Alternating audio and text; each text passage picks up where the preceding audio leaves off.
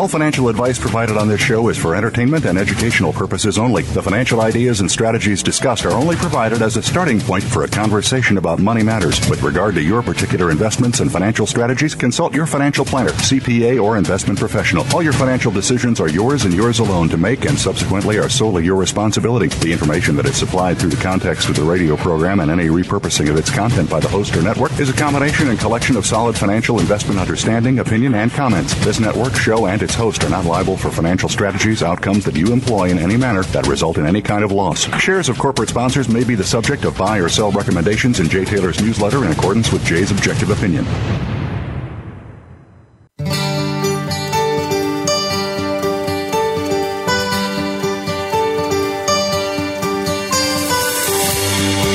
Welcome to Turning Hard Times into Good Times with your host, Jay Taylor. This hour will help investors fix issues and achieve personal gain. Now, here's your host, Jay Taylor. Welcome to Turning Hard Times into Good Times. I am your host, Jay Taylor. I'm speaking to you from New York City on this, the 12th day of May, 2020. Before I talk more about today's show, I do like to remind you I write a newsletter. It's a weekly and a monthly letter. It's called Turning Hard Times. Actually, that's the name of my show, isn't it? Jay Taylor's Gold, Energy, and Tech Stocks is the name of my newsletter, and I put it out every week, and it's a lot more fun these days because the things that I'm writing about are doing much better. The gold shares are doing very nicely indeed, and a lot of great discoveries being made by these little junior companies. Life is very exciting in this sector for sure. Would also like to encourage you to consider signing up for Chen Lin's letter. What is Chen buying? What is Chen selling? Go to chenpicks.com. In addition to the mining and energy sector, of course, is another story these days. But Chen is doing very well in the biotech sector. That's one of his specialties. So you might, if that's of interest, you might want to check out Chen's work. And of course, Michael Oliver's work, his excellent proprietary technical work, and Michael is with us in just a few seconds from now. OliverMSA.com is where you need to go to sign up for Michael's work. And of course, we want to thank you all for listening to the show, making it one of the more frequently listened to shows at the Voice America Business Channel. And also like to encourage you to send along whatever thoughts you might have about our show to questionsfortaylor@gmail.com. And of course, we must thank our sponsors because without them there would be no show. Today's sponsors are RN Resources, Ely Gold Royalties, Great Bear Resources, Hannon Metals, Irving Resources, Novo Resources, and Citco Gold Corp. Before I talk about today's show, I have a couple of announcements that I'd like to make. First, Great Bear Resources reported some very, very exciting news yesterday on its Dixie project in the Red Lake District of Ontario. It drilled the deepest hole yet, and that intersected the Dixie Limb and Dixie Hinge high-grade zones, which were the first zones discovered on the project a couple of years back. Drill hole 85 intersected over 19 grams of gold over 19 meters, or about true width of 15 meters. Very good mining width, of course.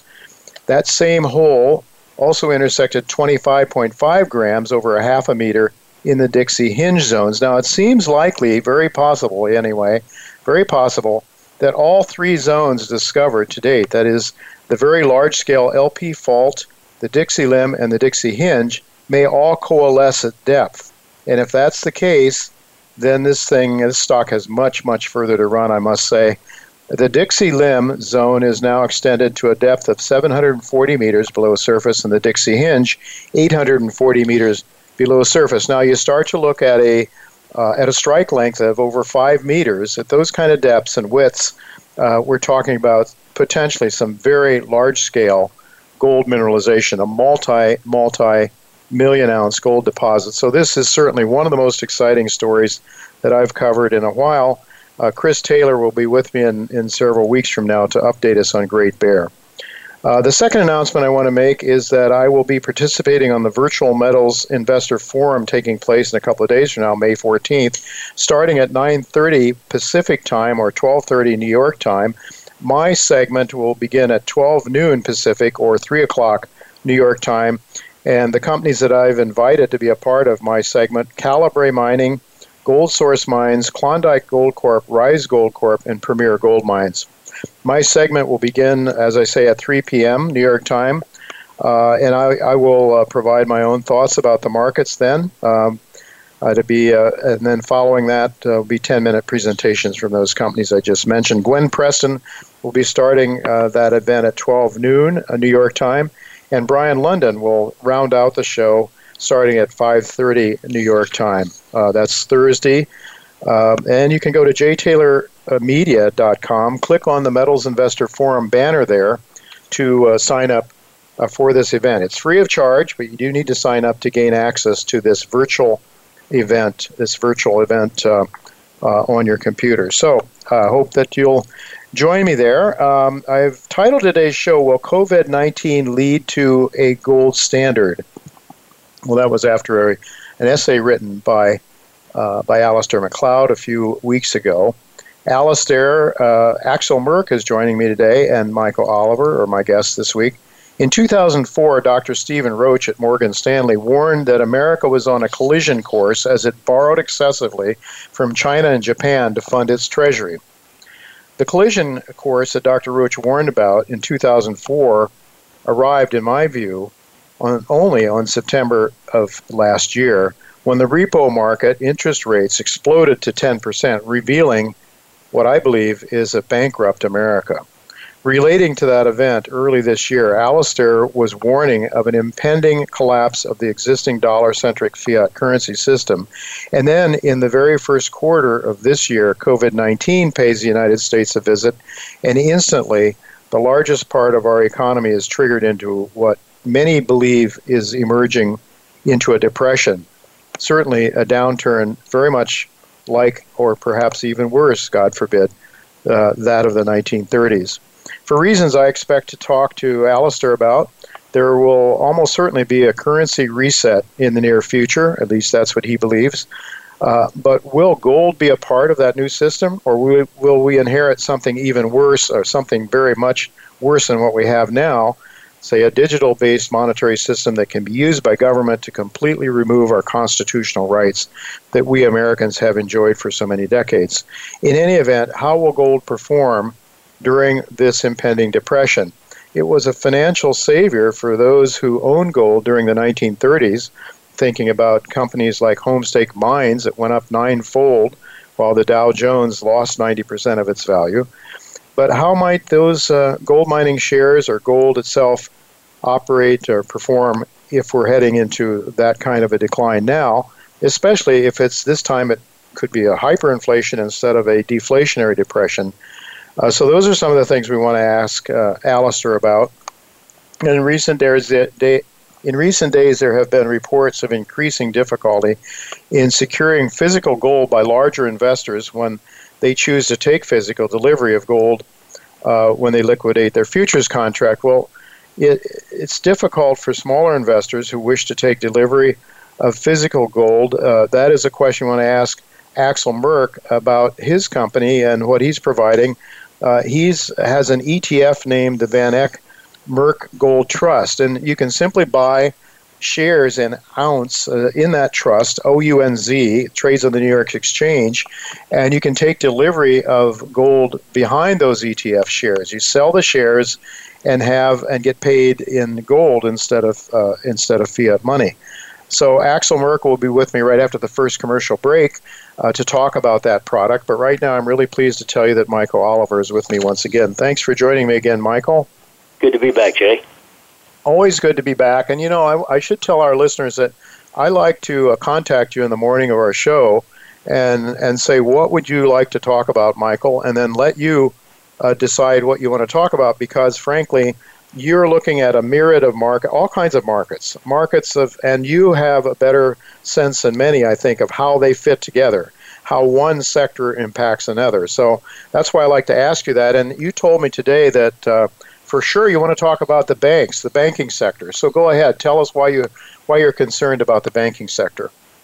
Well, the banking sector, of course, we know collapsed, and it was the scapegoat of the 2008-2009 collapse and the mortgage-backed securities and stuff like that. And it was financial. Okay, that was where the focus was. And during that time, actually, the banks, on a spread basis. Now, what is a spread? A spread is a measurement of, let's say, a banking index, banking ETF, measured as a percent of the price level of the S&P. So, it's given percent, and if it drops in its percent value relative to the S&P, even if price is going up, but the value drops, the spread is dropping, meaning the valuation of the banks relative to the broad market is dropping. Well, we had a collapse not only in price in banks in 2008, 2009, but in the relative performance. And what's interesting is while the market turned around in 2009 and went up, and the banks also turned up on their price charts, their relative performance never turned back up. In other words, it was like a flat tire that stayed flat. So all the valuation, the relative valuation of the banking sector to the broad stock market was deflated in 2008 and never came back on a relative performance basis.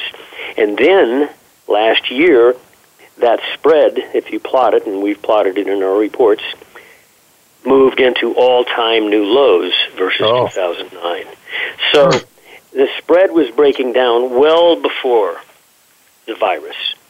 Okay, so the banks were anemic from the start on a relative basis, all during that decade-long bull trend. They went up at a lesser rate than the market, and then they decided to go sink into new lows on a spread basis late last year, well before the virus again. So now what's going on there? Well, I think it's fairly obvious. It's an issue of debt, and our debt accumulation looks like the bull market. It's a personal debt, corporate debt, government debt. It's just like a skyscraper. And so that's the underlying fundamental problem. And all the virus did is prick a little, pull the scab off that and expose it. But many of the factors in play here aren't getting the headlines.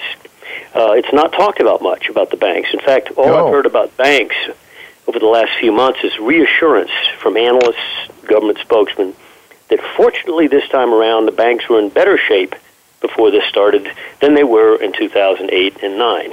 I beg to differ. That's so. I guess maybe there's some ways you could possibly short the banks, I suppose. Well, that's one thing to do, but the other thing is just to be cognizant of what's going on there. Don't pay attention to the restaurant industry and the hotel industry and Boeing and things like that are and the airlines and. Pay attention to the banks, which don't seem to get the headlines. They should be getting the headlines.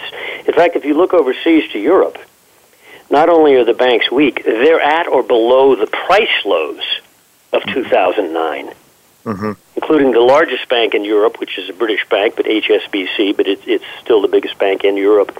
It's at the 2009 lows. And that's like the S&P being at 600 and something. Okay, so what's going on here? It's not isolated to one bank either. So I have a suspicion that at some point here, probably soon, we're going to get a jolt in gold. And the jolt is going to be of the couple $100 variety, and it happens rapidly. Instead of this incremental strong arm up move we've had, we suddenly get a lightning bolt that takes us through the 1920 price highs of the year 2011, where we just come in one morning, gold's up $200.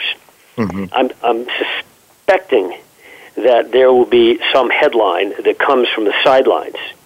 And one of those sidelined areas that people aren't looking at is the banking area. Yeah. And it wouldn't shock me that we come in one morning, there's a headline coming out of Europe or U.S. about some bank, which suddenly jolts investors into reality about, what's going on here. Yeah, and certainly, I mean, that would cause people to wonder about the security of the existing monetary structure. So that would make a lot of sense. Well, Michael, we're just about out of time. I want to ask you about silver, because you're also thinking that silver, you're sort of pounding the table over silver, if I understand you. Well, if you look at a price chart of silver, there was resistance up above 19. Okay, keep that in mind. And I think it's valid. I think if you get there again, you will not stop. I don't think you'll even pause at it. The issue is getting there. And if you look at the price charts, there was a rally about a month ago that got up above 16, after we had the fake out low. We rallied back over 16 and halted there. It was the underside of several months of prior action, late last year and so forth. So the price chart has sold it there, and they backed it off down into the 14s. But last week on our momentum charts, not price, we overcame a major structure on several monthly oscillators at the 1550 and the 1520 level. Of course, silver's now trading around 1570, 1580. So I think if silver gets above that rally high we had in price, 1630 about a month ago, I think you're going to jolt up to 19, and I don't think you're going to stop there. I think you'll break out through that stuff.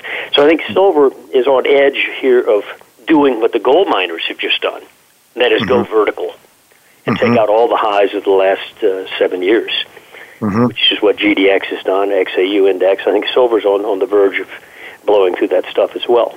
All right. Just very quickly, Michael, with regard to equities, still bearish.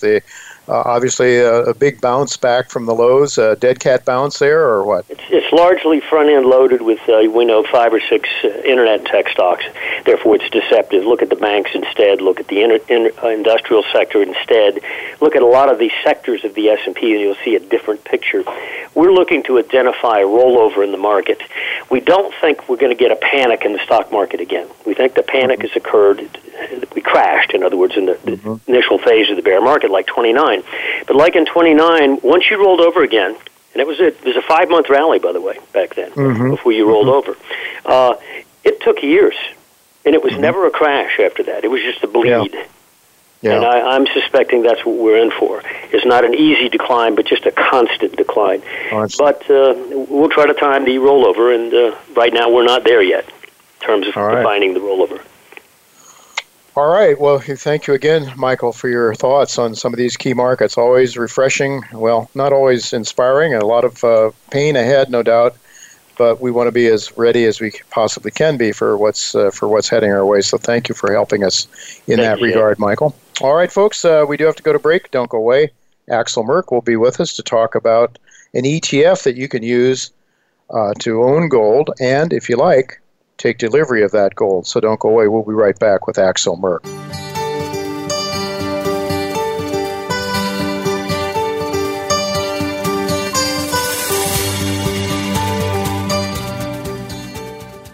Novo Resources Corp. trades on the OTCQX under the symbol NSRPF and on the TSX Venture Exchange under the symbol NVO. Its flagship assets are located in the Pilbara region of Western Australia. Novo has recently partnered with Sumitomo Corporation of Japan to evaluate, advance, and develop the company's Australian gold projects. With over $40 million in cash and $60 million committed from Sumitomo, Novo is well on its way to establishing itself as one of the top junior explorers and developers in Australia. When it comes to business, you'll find the experts here. Voice America Business Network.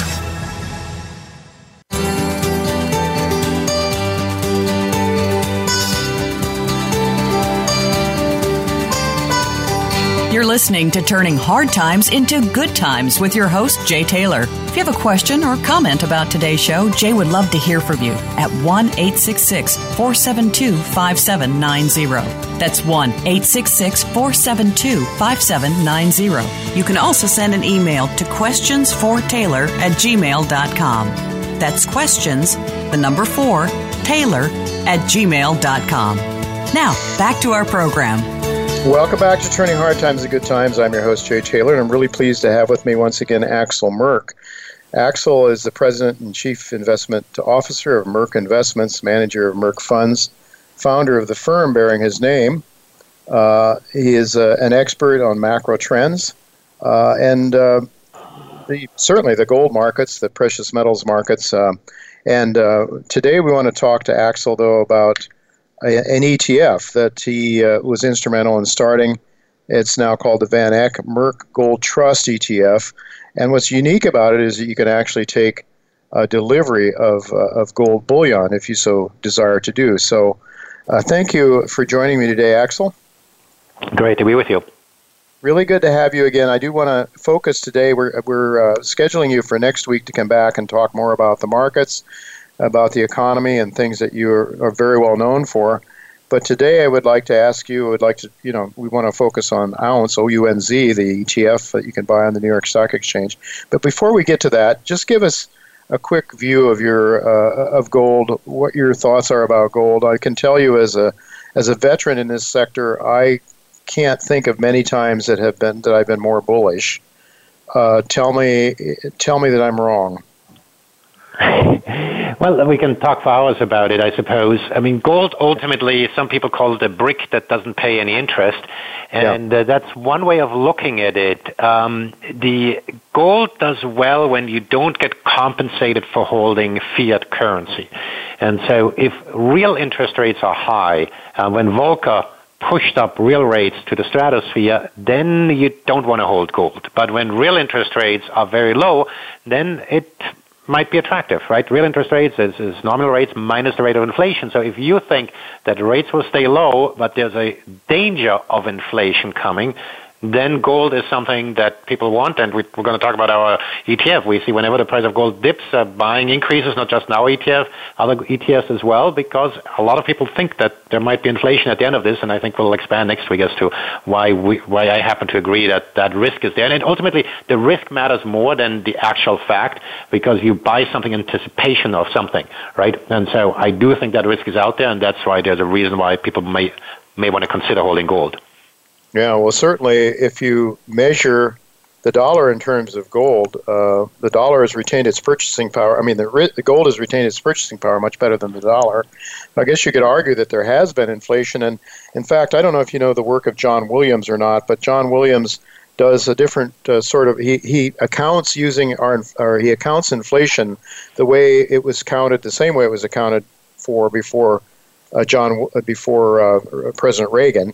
And he's looking at rates that actually his inflation accounting is right lock and step with the price of gold. So I think that's very interesting. So it seems like we've had an awful lot of inflation already, Axel, whether the government recognizes it or not. But anyway, I guess what you're saying is just on that very briefly. The inflation numbers released today show that this number is just completely bogus. Inflation is supposed to represent average consumption basket, and of course nobody's average, but nobody was driving a car last month. And so factoring in the plunge in the gasoline prices into our inflation, and obviously it's done for data consistency, but it's not consumer price inflation, what was published today.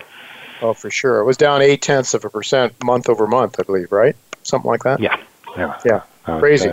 All right. Well, next week when we have you back, we can talk more Turkey about the economy and why things are the way they are and so forth. But let's talk about ounce. It trades on the New York Stock Exchange, OUNZ. So I guess I can go in there and buy ounce, which I've done already, and then hold it as long as I want. And then when I desire to, I can take delivery of the gold that's behind that ounce, behind those shares.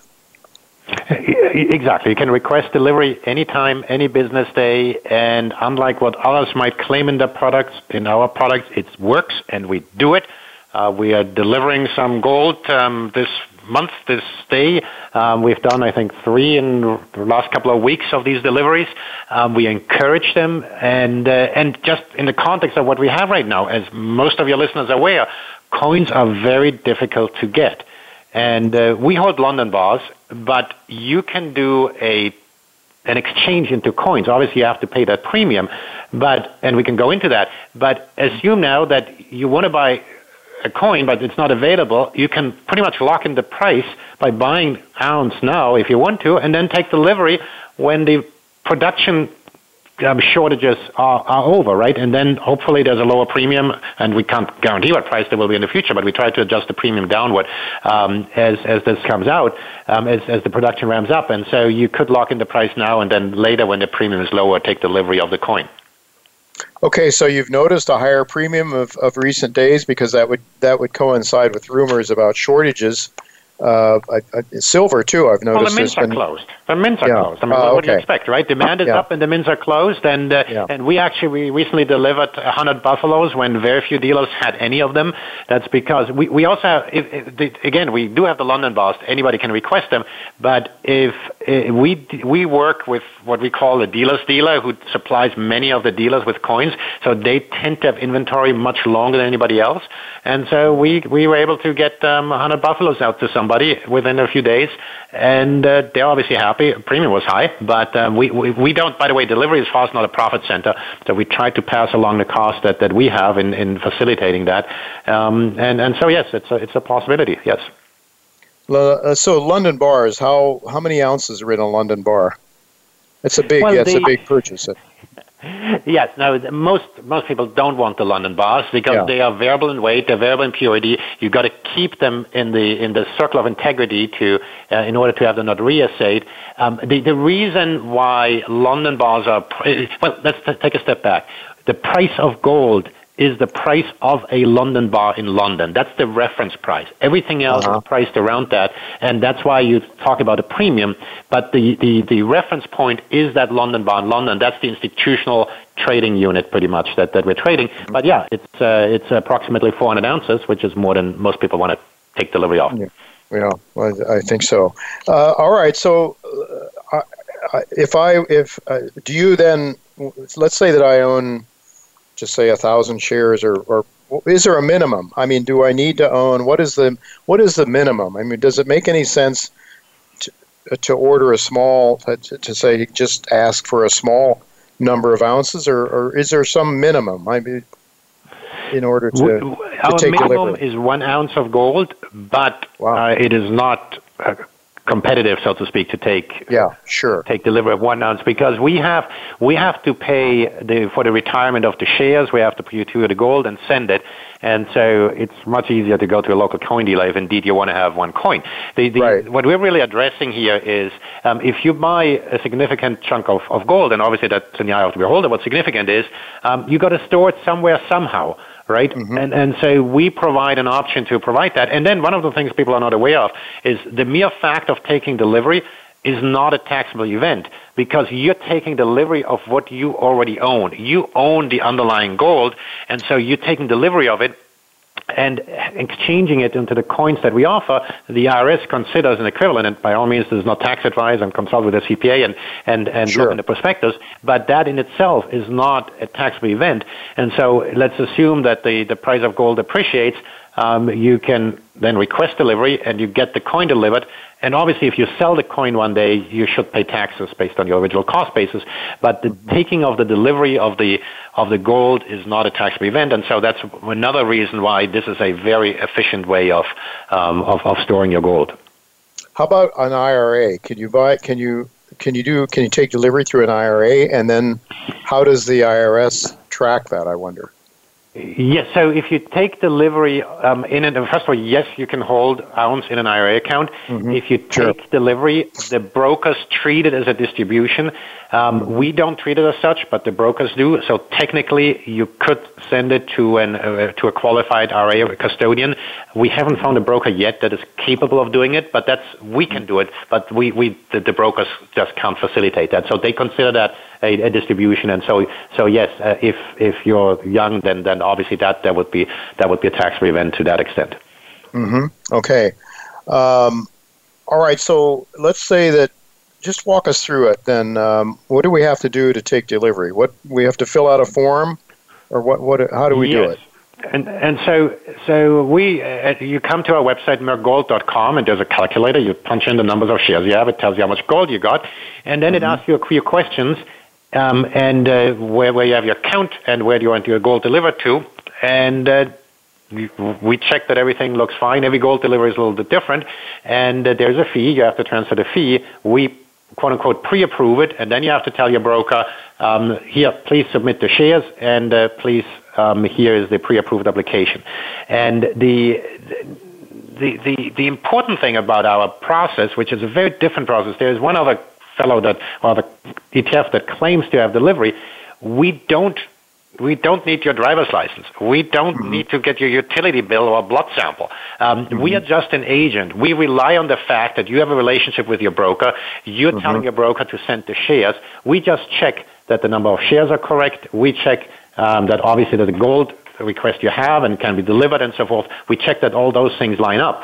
But and then, yes, we do a fraud check, but we're actually not even required to do one, but we do a fraud check. But we do not have to do a full analysis of where you got your shares in the first place. And so that's a huge difference. We through that have a scalable process that even in times of panic, we can process a lot of applications.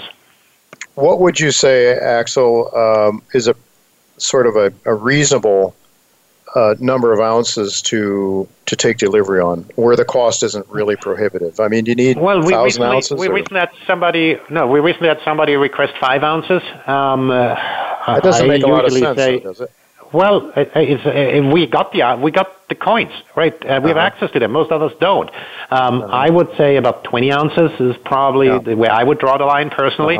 But we've had 5 ounces, 7 ounces, 20 ounces, 20 to 40 to 50 ounces is more frequent. Sure. But we're not going to tell anybody that they shouldn't exchange 5 ounces. Sure. Yeah, just that's a calculation that you'd make before you make the purchase or the exchange.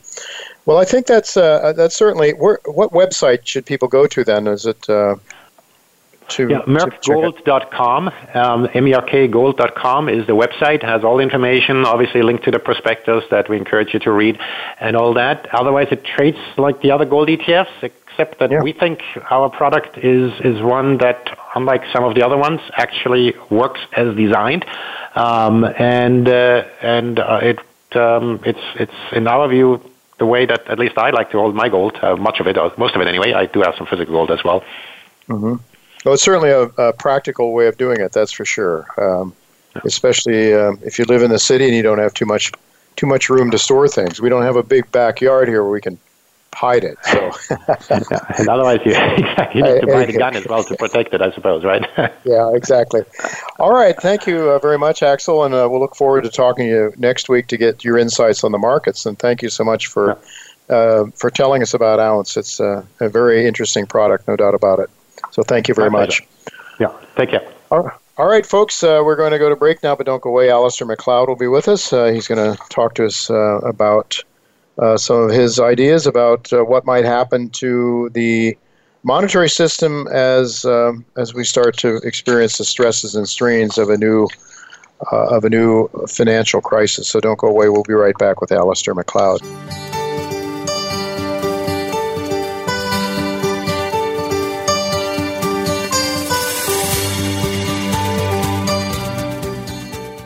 Great Bear Resources, trading under GBR on the TSX and GTBDF on the OTCQX, is a gold exploration company focused on their 23-kilometer flagship Dixie project in the prolific Red Lake Mining District of Ontario. Having recently made multiple high-grade gold discoveries, GBR is fully funded to complete a very active 200,000-meter drill program through to the year 2021. Stay up to date on what's been considered one of the best-performing exploration stocks in the last 2 years by visiting greatbearresources.ca. Voice America Business Network, the bottom line in business.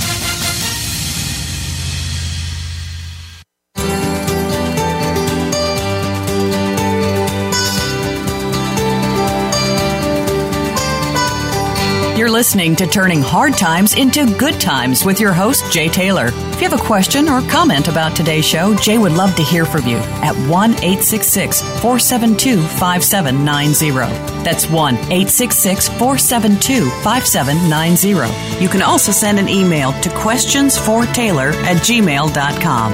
That's questions, the number 4, Taylor@gmail.com. Now, back to our program. Welcome back to Turning Hard Times into Good Times. I'm your host, Jay Taylor, and I'm really pleased to have with me once again Alistair MacLeod, one of our more frequent guests for sure on this show. And you can and should read what Alistair writes every week, usually on Wednesday or Thursday. They come out at goldmoney.com. A weekly, very thoughtful, insightful, and not something that you just get on the surface, but he delves deep into the underlying dynamics that cause markets to do what they do. So that's why we like to have him here to help us gain insights into why things are happening the way they are, and in that way try to predict and be ready for things when they take place. Now, there's no way that Alistair could have told us about COVID-19, but he did tell us about some issues in the markets that we should have been aware of, and he's been talking to us about that for months and months now. Thanks for joining me again, Alistair. That's my pleasure, Jay. Just always good to have you with your British accent across the pond, giving it to us straight, as any good British would, any good Brit would. February 20, 2020, this year. You wrote an article. Will COVID-19 lead to a good to a gold standard again? Will it do that? Pretty interesting idea, although I must say one that most everybody would turn their nose up to and say that's just ridiculous. But let's start out. I'd like to start out with in your article you said, and I quote, you wrote, and I quote, even before the coronavirus sprang upon an unprepared China, the credit cycle was already tipping the world into recession. The coronavirus makes an existing situation immeasurably worse, shutting down China and disrupting global supply chains to the point where large swaths of global production simply ceases. End of quote. So can you review where the global economy was with regard to the credit cycle that began after 2008, and why even before the coronavirus came upon us, the global economy was heading for trouble? Just go over that with us, if you would, again, please. Yes, Jay. It's long before the coronavirus hit, it was clear that the global economy was stalling. I mean, we saw, in particular, international trade was running into a brick wall. You saw things like, freight rates collapsing. And this was, in a sense, a reaction, if you like, to the trade war that had developed between America and China. And of course, as things cooled down in China as a result of that, then that affected other economies, particularly Germany, whose largest export market is China. So it was a combination of that, and of course, the bankers at that time, having had a long period of relative economic stability, which they were expanding their balance sheets into, they began to get a bit worried. So you had a combination developing, which I likened rather to the situation in 1929, of contracting bank credit being threatened at that stage. It hadn't really started. But trade tariffs on 5% from September to the lows in that October. It was a combination of contracting bank credit and, on top of that, a synergistic effect, if you like, of trade tariffs. And in that case, it was the Smoot-Hawley Tariff Act. So things were turning down before the coronavirus hit. And of course, it hit China first, which is when I wrote that article, which was back in February. Yeah. So like the 1929 situation, we were in a long credit expansion, and then we had the tariffs. So those two things come together. Even without the tariffs, the credit cycle was nearing its end, right? And that is correct. And then you bring on the tariffs, and then I would like to fast forward to September of last year, and you talked fairly extensively on this show about the repo market spike up in rates I think around 10% briefly in 2019, that's September. Was that really a signal to you, Alistair, that things were starting to come unglued at that stage? Yes, it very much was. Really what the repo market was telling us was that in spite of the enormous quantities of bank reserves on the Fed balance sheet, there was a liquidity crisis in the money markets. And this was reflected, as you said, in a sudden jump in the repo rate.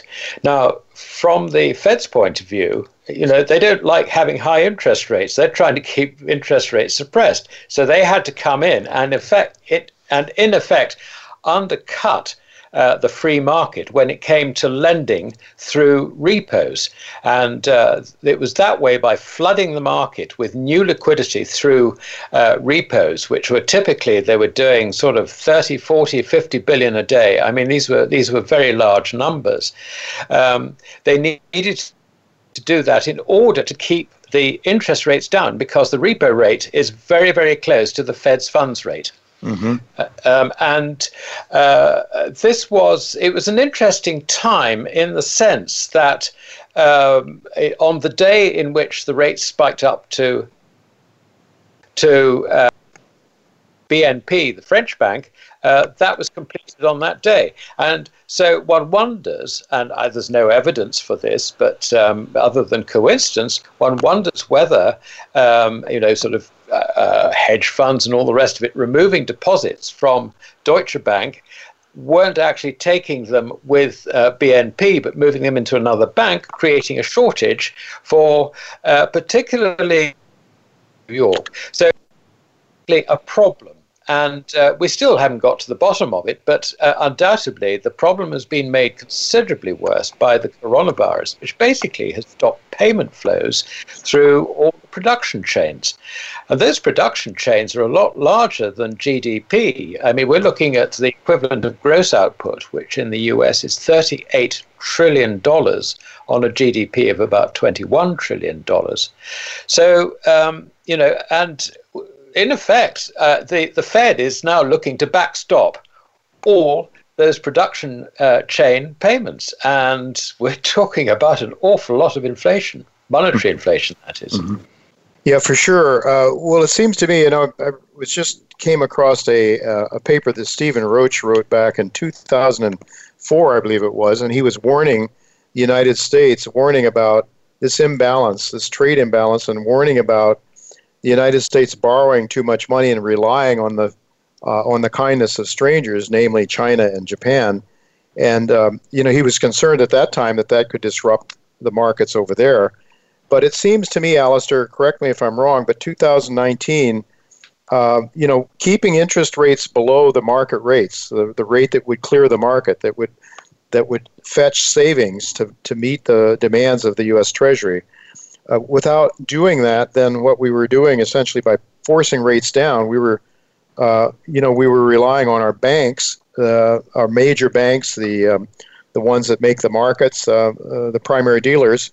They were buying them until they got to the point where their regulatory levels were exceeded, and so the private sector could no longer buy treasuries, and so there was nothing left but for the Fed to come in. So I'm wondering, with the coronavirus, the massive trillions of dollars that are going to be created have already been created.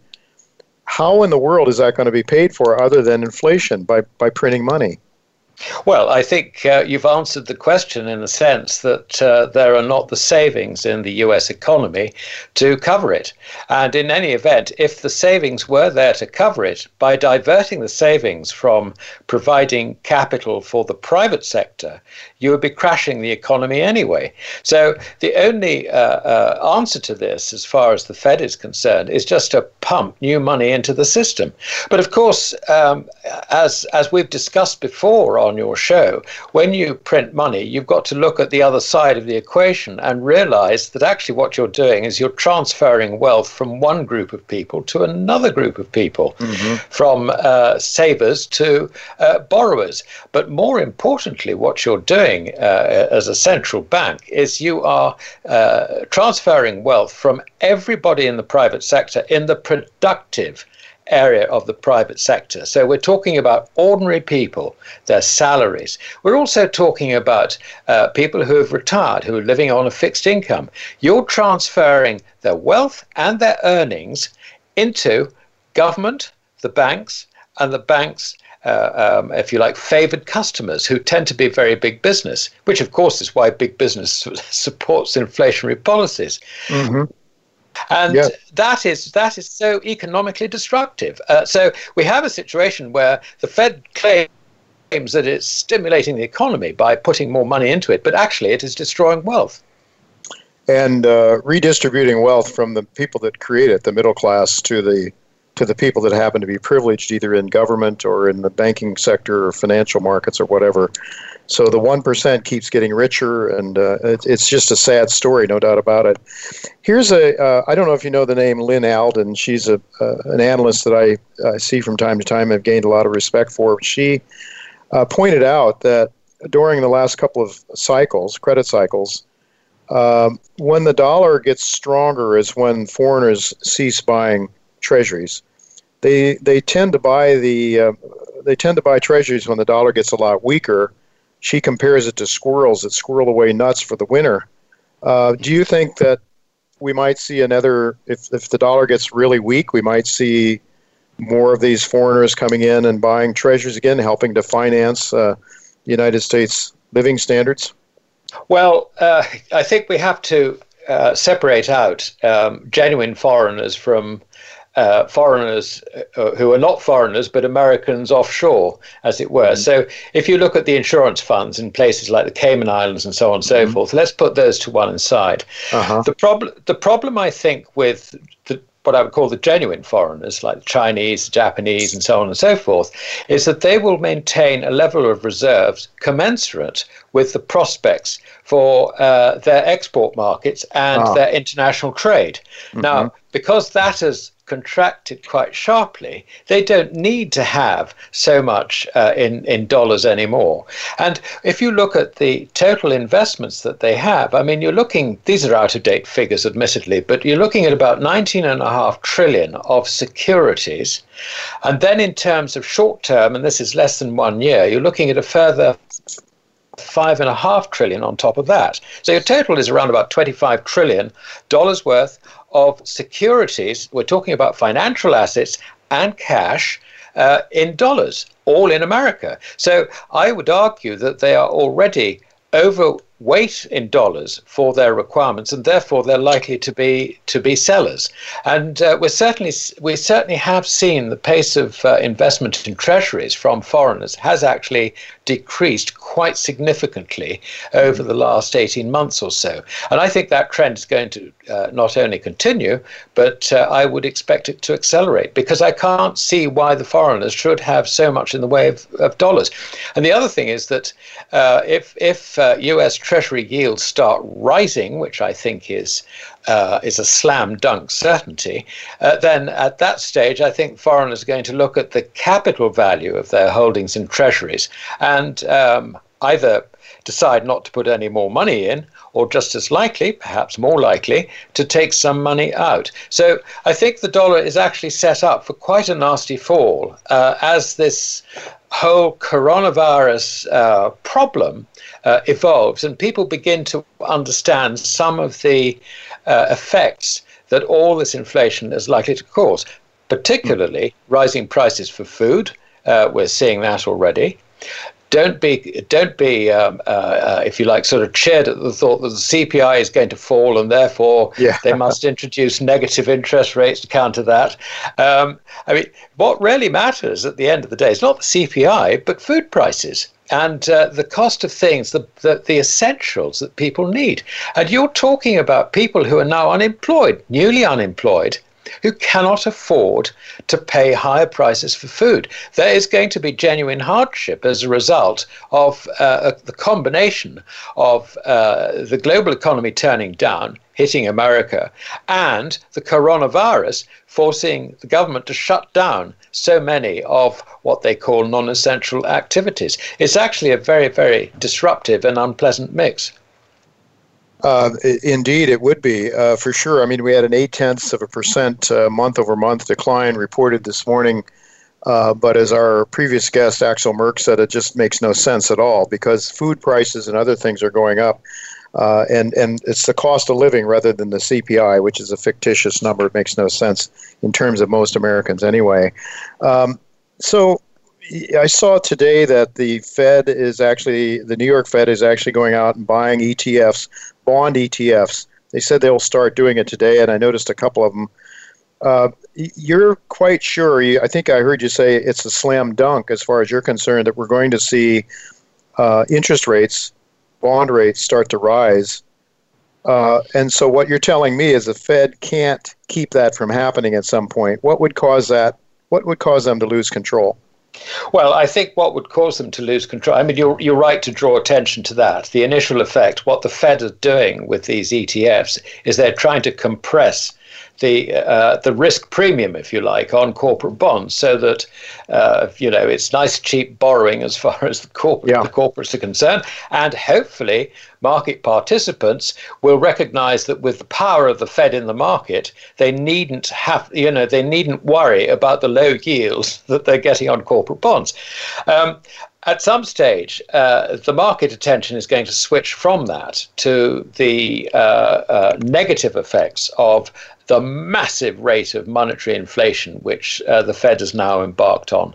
Now, as soon as that happens, you will start seeing the purchasing power of the dollar not only threatened, but beginning to fall at an accelerated rate. And when that happens, the only way it can be stopped, and this will probably be reflected in the foreign exchanges to begin with, but the only way it can be stopped is for the Fed to raise interest rates.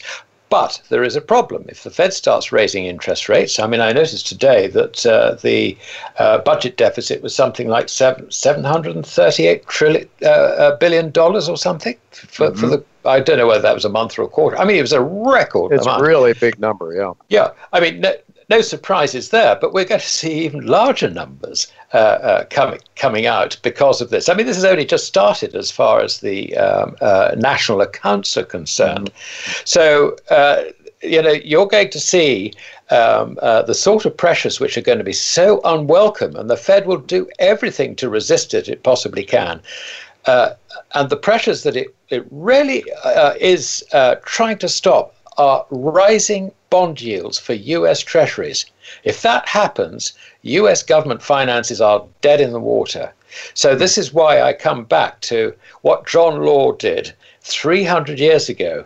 He was puffing up the stocks of his Banque Royale, which produced the money to puff up the stock, and also the Mississippi Venture, which he was merging on February the 28th, 1720. And, like all sort of, puffing operations, this basically ran out of puff. And I think we've got the same problem this time. The bad news from the John Law story was that by September 1720, so we're talking within about 8 or 9 months, the livre, which was John Law's unbacked currency, was completely worthless. Could we have the same happening with the dollar? I think it looks they're doing exactly the same thing, and I'm very concerned that we're going to have exactly the same outcome. Right. The dollar could collapse completely and very, very rapidly. Yeah, well, the prospects of a hungry population that can't afford to buy food.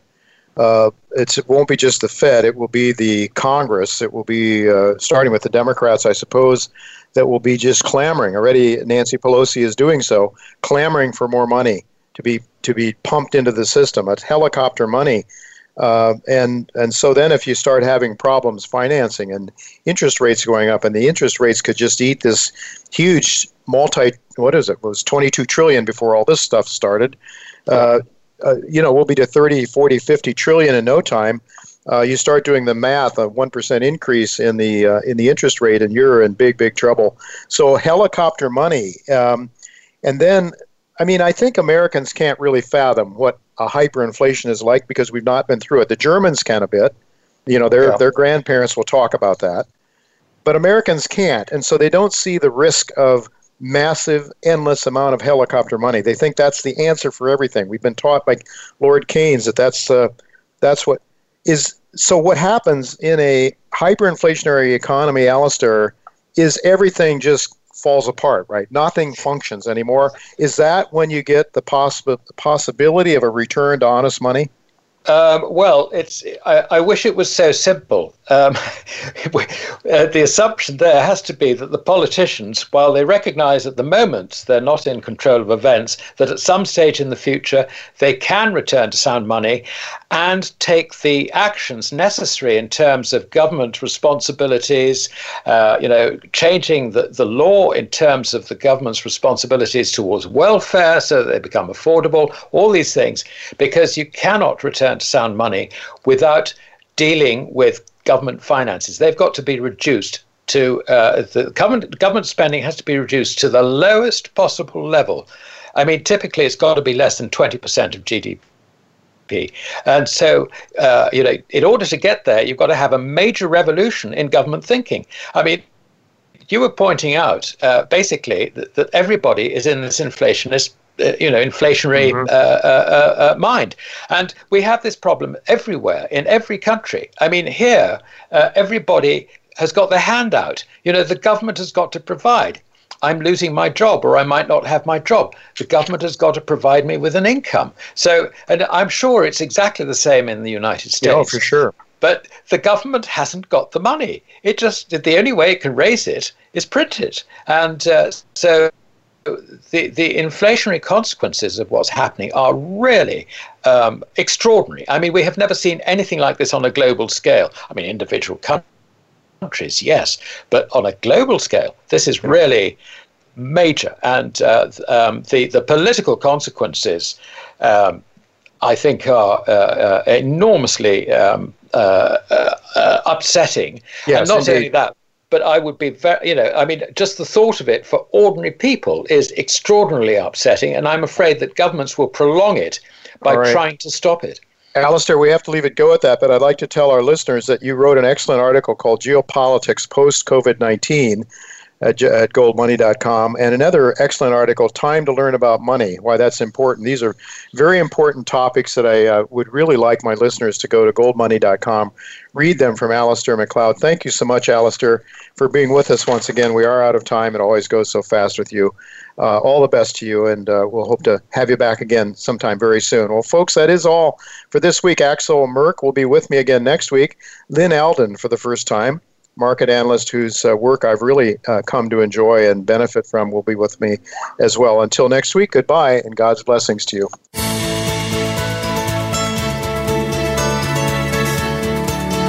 Thank you again for listening to Turning Hard Times into Good Times with Jay Taylor. Please join us again next Tuesday at noon Pacific Time, 3 p.m. Eastern Time on the Voice America Business Channel.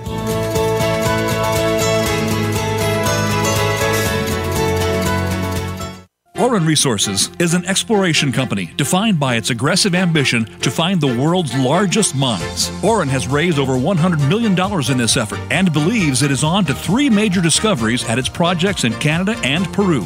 This year, Oren plans to drill Sombrero, where targets have analogous features to the 10th largest copper mine globally. The company also plans to drill its other substantial base and precious metal opportunities that management believes will be complemented by the strongest bull market in commodities over the last 50 years.